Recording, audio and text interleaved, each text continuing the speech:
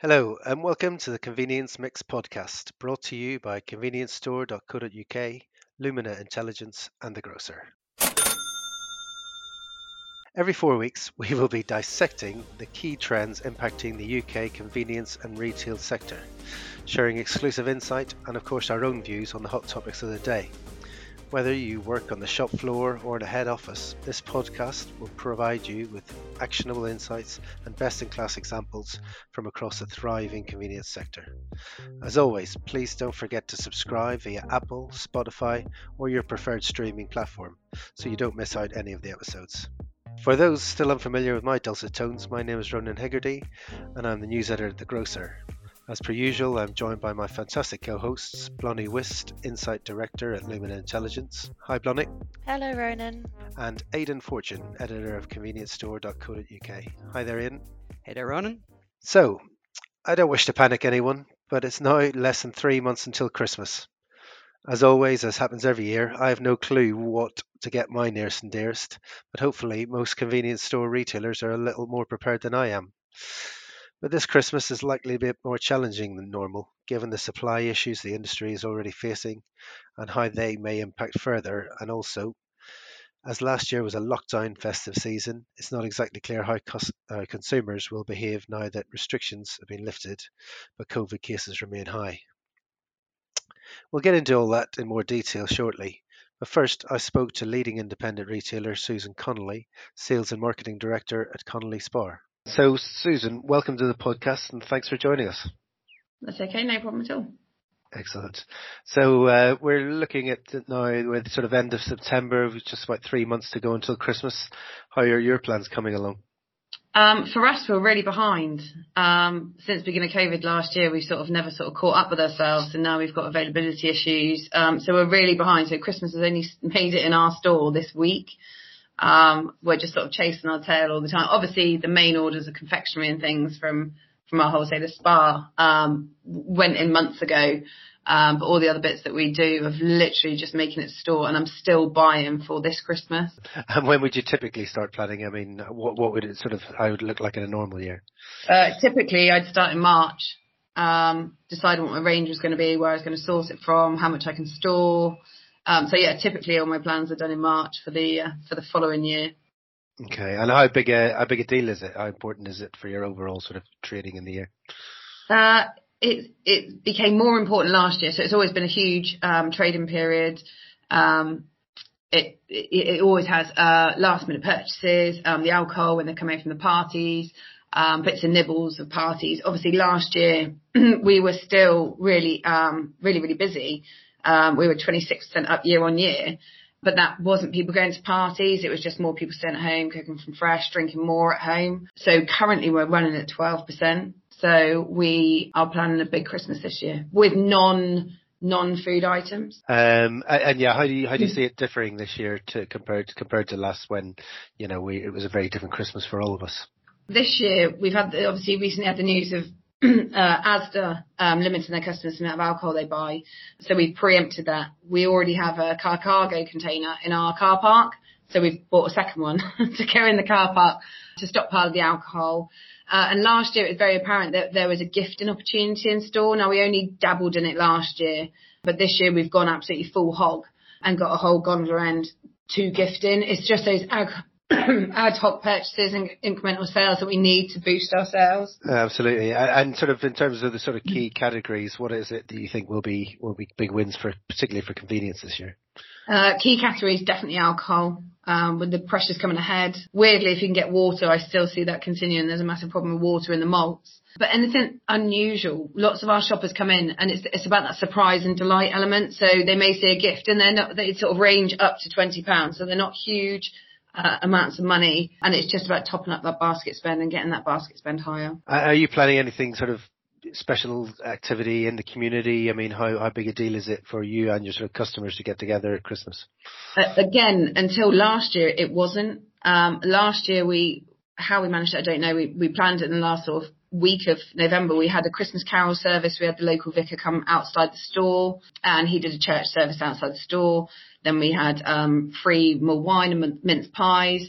on every day of December last year, we did an advent calendar. So it would be a smart camera one day. And some days it may be smaller gifts, but every single day you just have to like and share the post on Facebook.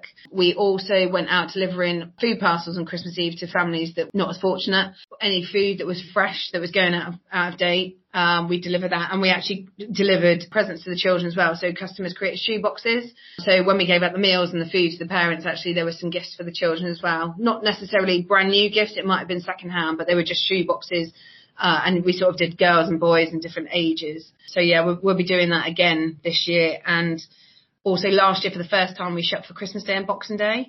Due to COVID, it was just a really nice way of paying back our staff. You can't give them family time. And it's okay giving them bonus for all the work they did. But actually closing the store was a big decision, but we did it, and the business hasn't suffered for it. So we'll be doing the same again this year, because although we're coming out of COVID, we haven't stopped in 18 months as retailers. And it's just about giving the whole entire company just those 2 days at Christmas to sort of rest and recoup, and spend some time with family. Yeah, it's an interesting one. I saw that maybe not all, but a lot of the big supermarkets are saying that they're now going to do the same to thank their staff to close on Boxing Day. I was just wondering if that then changes your mindset in any way. You think maybe there's an opportunity there, then it's worth opening. I will be honest, it did. It really, really did.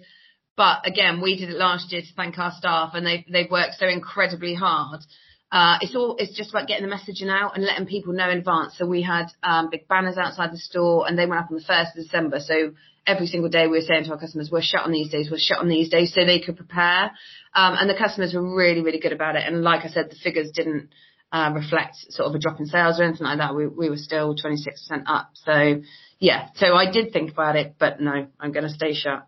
Excellent. And of course, we could talk about the opportunities, and how important it is, but the elephant in the room, of course, is the current supply crisis and stuff like that. So how do you see that impacting trading, and what are the big concerns for you at this point? It is a massive concern for everybody. I think the problem is we can't predict it. So you're either going to get it really, really right, or you're going to get it really, really wrong. Like I said, we've got a second container. So what I will do is I'm looking at my sales from last year. So what was my top 50, 20 products from last year in like soft drinks, alcohol, and actually stock up on those products. Because if you haven't got one type of beer, somebody will drink another type of beer, but it's just about having that. So we're concentrating on our, depending on what category, top 20, 50 sellers, and just literally whacking the volumes of those to try and counteract, the shortages, which I think we've got, as independent retailers, we've got slightly more control than Tesco's. And the other malts. So hopefully it's a win. If not, I've got an awful lot of stock I need to get rid of. But yeah, it's just, I'm lucky enough I've got the space for a container, but just look at the top sellers from last year, based on last year. It's not going to be too dissimilar from last year. There may be a few more parties, so you might need more alcohol and nibbles, but based on your figures from last year, and just make sure you got the essentials. Yeah. And are you seeing shoppers sort of start to change their behaviour ahead of this Christmas? Are they coming into you sort of mentioning they're worried about supplies and starting to stockpile? I think we've started mentioning it to our customers more than they do to us. So we have slabs of soft drinks, 24s on offer. And we've told our customers we've got enough to keep us going till Christmas. But we're sort of with the gifting, we can tell, even with the first few days, people are buying little and often just storing it. So I wouldn't say they're panic buying and storing loads, but I think they're just buying an extra bottle of soft drink and put it away for now, extra packet of crackers, something that won't go out of date, not perishable. So I think there is an element of that, yes. The big issue we've got is turkeys. We do turkeys at Christmas, fresh from the butchers. The problem is with them, the butchers can't pin down a price because no one will commit to turkeys yet. So turkeys is going to be a problem this year, I think, more than anything else. Absolutely. We're hearing that across the board. So, I mean, thanks for joining us now, Susan, and let's hope some of these issues that sort of present themselves now can resolve themselves in the run to Christmas, and it's something we can all celebrate. Some great insight there on how things are looking for retailers. So to kick off our discussion, Blonnie, tell us a little about how consumers are approaching Christmas this year. Yeah, it's so interesting. And we have already started speaking to consumers about their Christmas intentions. And actually, I was a bit surprised because 6% of consumers have already purchased some kind of food and drink products for Christmas. 10% are definitely going to purchase a food and drink Christmas product before the end of October, and 18% are probably going to. So that's over a third of people who are kind of likely to have done some food and drink shopping before November. And that's actually quite a sizable chunk. Probably this is driven by the memory of shortages. And I thought it was really interesting that Susan predicts that this year will largely be the same as last year in terms of consumer patterns. So, based on this, I had a look back at what consumers were doing this time last year and therefore what might happen this year. So, what we did see last year was a big spike in crisps and snacks. So, especially things like multi and grab packs. Fresh products also did really, really well. They saw a big spike over Christmas and were actually the number one product over December key weeks. And what we didn't really see at Christmas was soft drink sales, or particularly lots of BWS. So we saw energy drinks, cola drinks, and spirits all under index versus average convenience levels. Also, last year wasn't such a premium boom that many people forecast that it would be. We saw household budgets come under more pressure, we saw consumers expressing more caution, and actually premium products were less in demand. So we saw that 42% were likely or very likely to trade up in 2019, and that fell to just 22% in 2020. But what we did see is increased growing attention to consumer trends, and we think that that will continue to grow this year as well. So we saw dairy free and gluten free shoppers having a higher share of food to go missions over the Christmas period, and overall vegetarians made up a huge share of all convenience occasions. So this year, I think it will be equally important to cater to those kinds of missions, those kinds of consumers with supplier and operator Christmas ranges. Excellent. So it sounds like people are a lot more prepared than me. Aidan, how you see things as developing this year? Well, we're definitely seeing an early and often approach when it comes to Christmas shopping. Products are already in the shops and customers are picking them up now.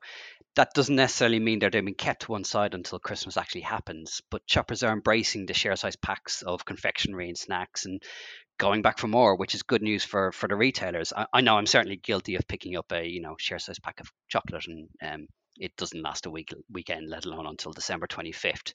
So retailers, they're in a position where they could be selling a lot more over a longer period of time, and they need to be ready for this. Yeah, absolutely. One of the key differences this year compared to last, of course, is it's a lack of COVID restrictions. We were very much in a lockdown period last Christmas. In fact, obviously, last minute plans all changed and things like that. But this time we're looking at much, hopefully, a longer period of celebrations for retailers to capitalize on.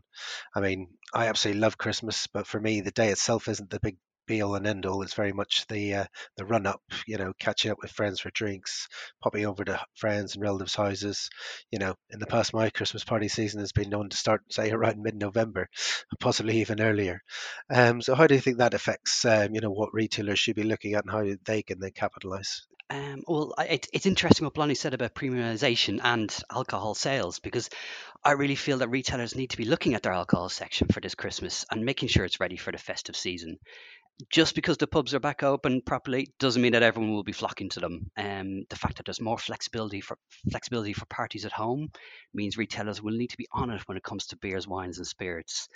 Um, just to again to contradict Blondie, I really think premiumization will be key this year as people look for that cocktail bar experience in their living rooms. There was recent data that value sales of premium spirits grew more than twice that of total spirits over the past year. And speaking to Pernod Ricard recently, they really think that try something new mentality will come into play big time this Christmas. So I really think retailers will need to offer a more varied and premium range as we approach the party season. I don't know if it's even disagreeing, to be honest. I think last year's Christmas was arguably cancelled for lots of the country, and many people weren't in a mood to celebrate. And I don't think that this year will be the same. I think that this year people will be even happier to be with family, friends that they missed out on last year. So I do think that this year is the year that we'll see that return of premiumization that I think we missed out on last year. And I think with that, we'll see more top up shopping as well. And they're the ones that are really associated with that higher spend, whether it's planned top up shopping or maybe more distressed top up shopping. And in terms of what consumers are planning to buy, I totally agree. I think we'll see all the classics. So 2 in 3 consumers are planning on stocking up on confectionery before the end of October, and over half also alcohol. So I do think these will be really, really important for this Christmas. And it's also, you mentioned maybe the uncertainty around financial situations came into play a lot last year. Hopefully that's less of an issue this year, and that people can feel more comfortable in splashing out a little bit more over Christmas. So, and of course, just because COVID restrictions have been lifted, we're still sort of far from normal in terms of what's going on in grocery and in the whole industry. Really, we can't pretend that supply chains are anything close to firing on all cylinders. So, what are retailers supposed to do when it comes to planning?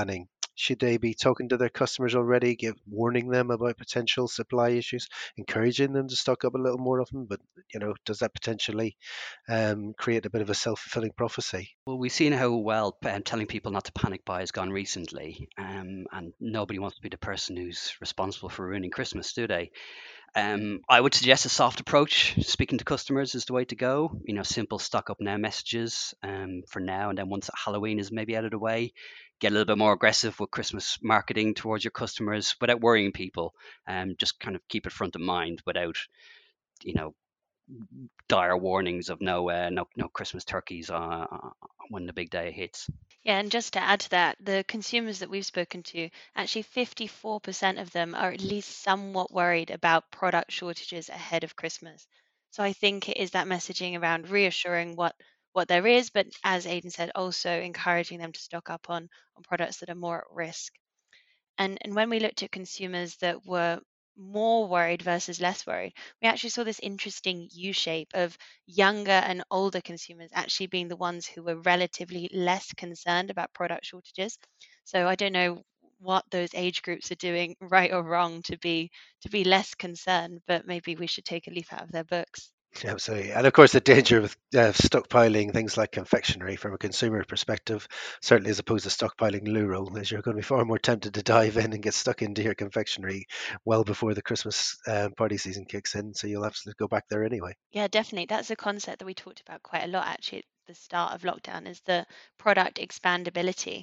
So we saw that, as you said, Christmas snacks, confectionery, and soft drinks, that the more you have, the more you consume. But some products such as household cleaners, actually you can't get through them that quickly. I thought it was really interesting in my interview with Susan how she said that up until last year when we were in a very different situation with the COVID pandemic, that they really hadn't put too much of a focus on running special community based events around Christmas. I guess that's very understandable. Very busy time for retailers. But all that changed last year, and there wasn't much more sense of trying to do things in their community be a focal point. Is this something C stores should be looking at to cement their place, with their customers, with their community? Yeah, I think it's a tricky one as I do feel like the risk is for shoppers to shift their spend into online and multiples grocery delivery. Last year, we saw huge increases in intentions to shop online compared to 2019 levels. Um, the intention to use the convenience channel did hold at 19%, but I do think that retailers will still need to do more to either differentiate and show off their own benefits to shopping in store versus online multiples. And one way to do that is through community. And we know that the consumer demand for delivery is there. And that's where I think convenience stores have done really, really well to prove they can have the best of both worlds here. They can serve the community through on demand convenience. And we've seen so many feel good stories of that throughout lockdown. And on demand convenience has just gone from strength to strength. So I think that over Christmas, it's not going to be any different. Last year, we saw that 6% of convenience shoppers use one of these platforms over Christmas, New Year, and a further 2% use click and collect. So I think that delivery will be a really key area. It's a growing area of convenience and should be a really strong focus for retailers and suppliers in 2021 as well. Well, I agree. I absolutely agree with what Blondie said. A good retailer should use any opportunity to reach out to their community. Last year, we saw some tremendous examples of doing that, of community initiatives. Premier retailer Tahir Ali, he organised gifts to be given out in his estate and set up a socially distanced Santa's grotto in a store for local children because they weren't being run, and some children could miss out on it. Obviously, restrictions, they won't be as tough as last year, but there's no reason why something similar can't be done. A good idea is still a good idea, whether there's a pandemic on or not. And the goodwill has been built up. So, I mean, I'd encourage retailers, if they have the time and energy to do it, use these goodwill that you've built up and consolidate it by running festive events such as gift, or contact your local charity to see how you can help out. Good stuff. Good advice. We touched on it earlier, but it's not just about Christmas Day. There's the big build-up. There's also then the run-up to New Year's Eve as well.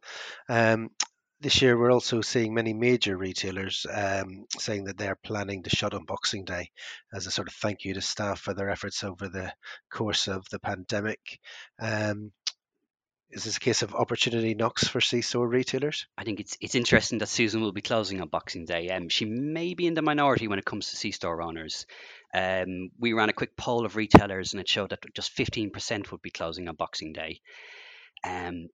There are, of course, two sides to it.